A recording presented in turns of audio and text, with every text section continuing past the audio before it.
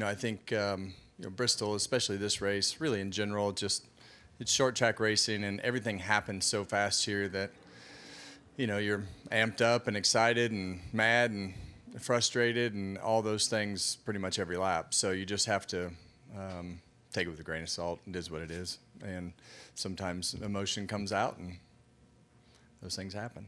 When you come back here as a broadcaster next year, it'll be another concrete race instead of dirt race in the spring. How do you feel about that? I think that's fantastic.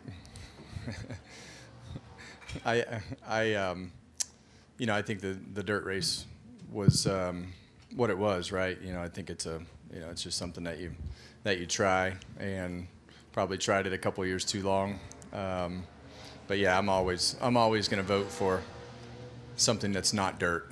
Bob Pockris, Fox Sports. You're 7 points above the cut, and Martin Truex Jr. is 7 points below. Are you amazed that the regular season champion is below the cut? And what would it say if he doesn't make it? Like, does the system need to be changed, or is that the system and that's fine? Yeah, well, I think that it's a tough scenario, right? Because it makes it exciting and stuff to talk about, and I think it's. Even in the championship that I won and some of the ones that I've lost, it doesn't really represent your whole year.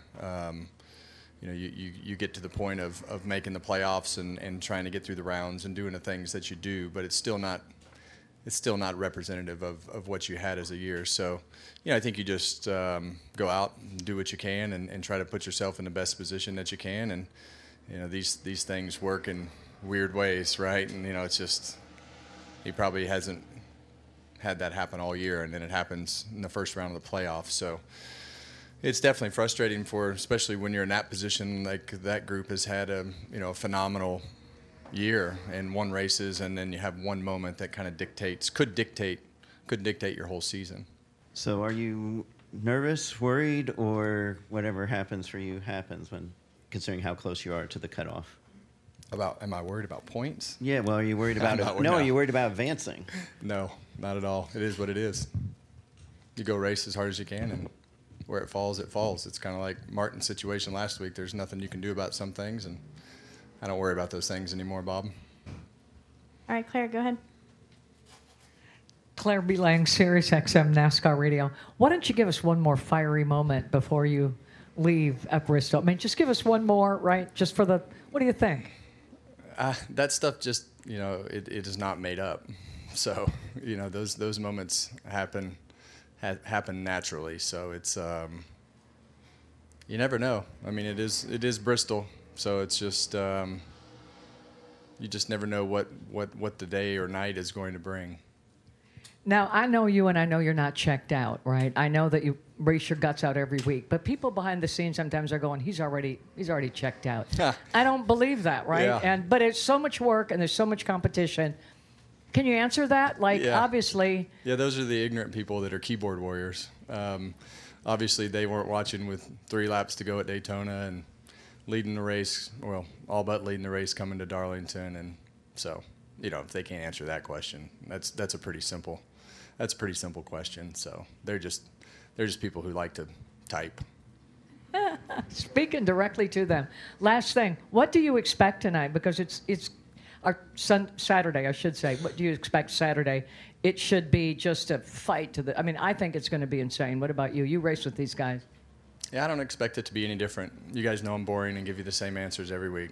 It's it's really just about each moment, each lap, trying to do everything that you can do to put yourself in position to be in the best position possible, and that's really everybody else's goal. And I think the racetrack itself will dictate a lot of what happens if they do spray the racetrack again and try to keep the top groove from actually ever being used. Like they're talking about, it could be a one lane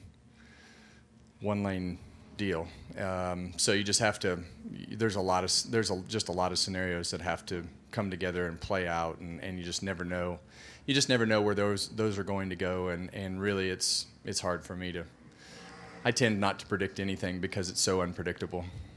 Thank you, Jeff. Mm-hmm. All right, we'll go to Zach. Go ahead, Zach. Zach Sterniello, NASCAR.com. Kevin, you and Rodney, the relationship that you guys have had over the years, it seems like that has been key to a lot of the success that this Ford team has had. When you enter a situation like this weekend, where it is at least close, I know you said you're not concerning yourself with points, but do you lean on him? Do crew members lean on you or Rodney to just keep the focus on the task at hand for tomorrow night? Nobody's even talked about it. That's how irrelevant it is to us. All right, Dustin, go ahead. Dustin Long, NBC Sports. What will you look at tonight when you talk about just the track conditions in the sense of, as NASCAR stated, they may or may not put the PJ1 on tomorrow. What would you look at? What would you want tomorrow? Do you want it to be, you've raced the old Bristol where it's one groove and you had to knock people out of the way. Do you want it to widen out, or how do you? Yeah, this particular car is not like the old cars. You have to have options. Multiple cars following multiple cars around tends to make the cars not be able to get close enough to even push each other out of the way with the aero situation. So you need options, and I hope tonight that it at least moves up into the 3/4 mark of the racetrack to be able to at least get it cleaned off. I think there's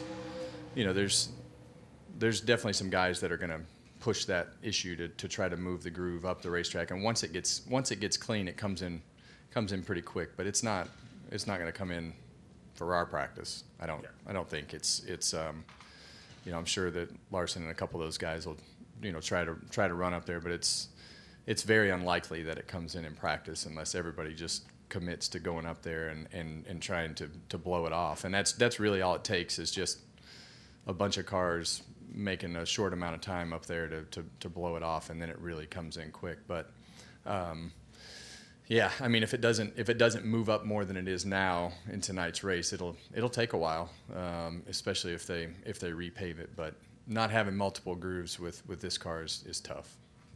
Does that mean, I guess, the Kevin Harvick don't give a crap tour becomes more forceful tomorrow night then? Forceful as in? On the track?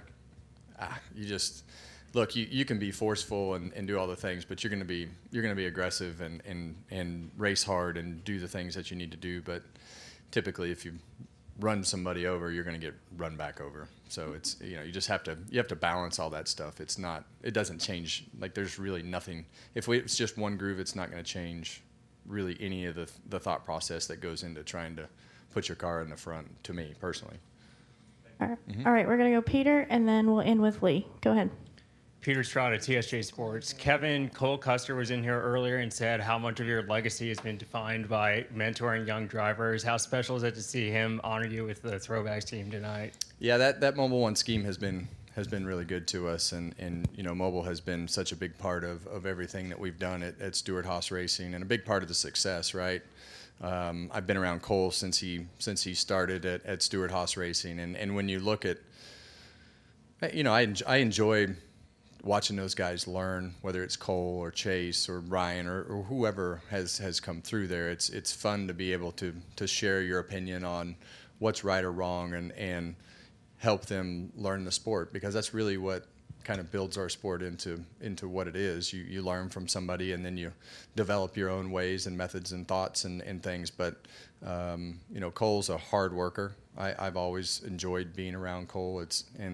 It's fun to watch the younger guys, especially that you have a relationship with, like I do with Cole, be able to have success and do the things that they do. So that's an honor to see that car on the racetrack, and proud that I know he'll do it proud tonight.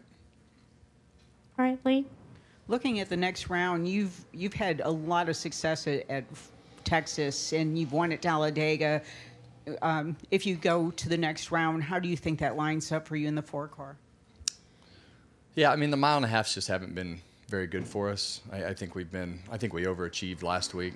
Got some stage points and did the things that we did last week at Kansas, and had a chance to finish 7th or 8th and finish 11th, but still way overachieved with where we were.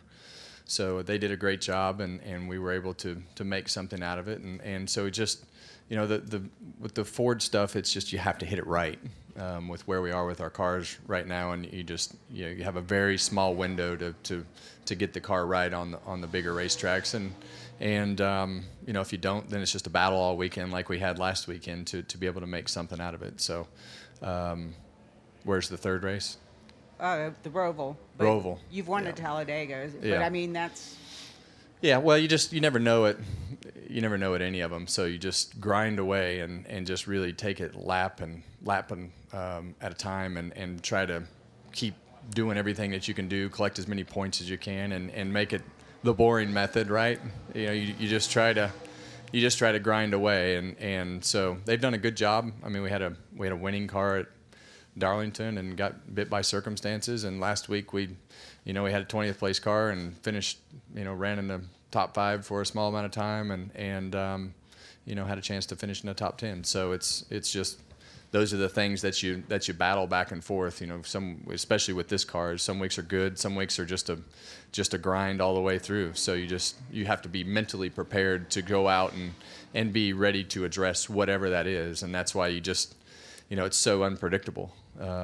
To say, hey, we're going to run good here or we're going to run good there. It's just hard to tell with where and how you go about everything that we do in today's world with simulation and simulators and all the things that come with the changes from last year's rules to this year's rules as far as that goes, and then the body change and the difference in car, and only racing at those racetracks once make it even more difficult just because of not having anything from the beginning of the year.